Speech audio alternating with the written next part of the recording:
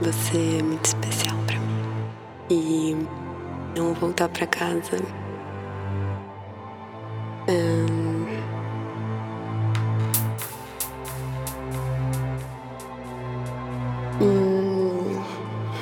não sei mais o que falar.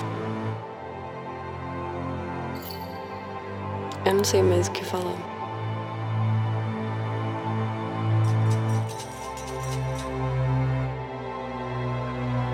Mas eu tô muito feliz de estar aqui com você e poder te conhecer. O que mais? Não,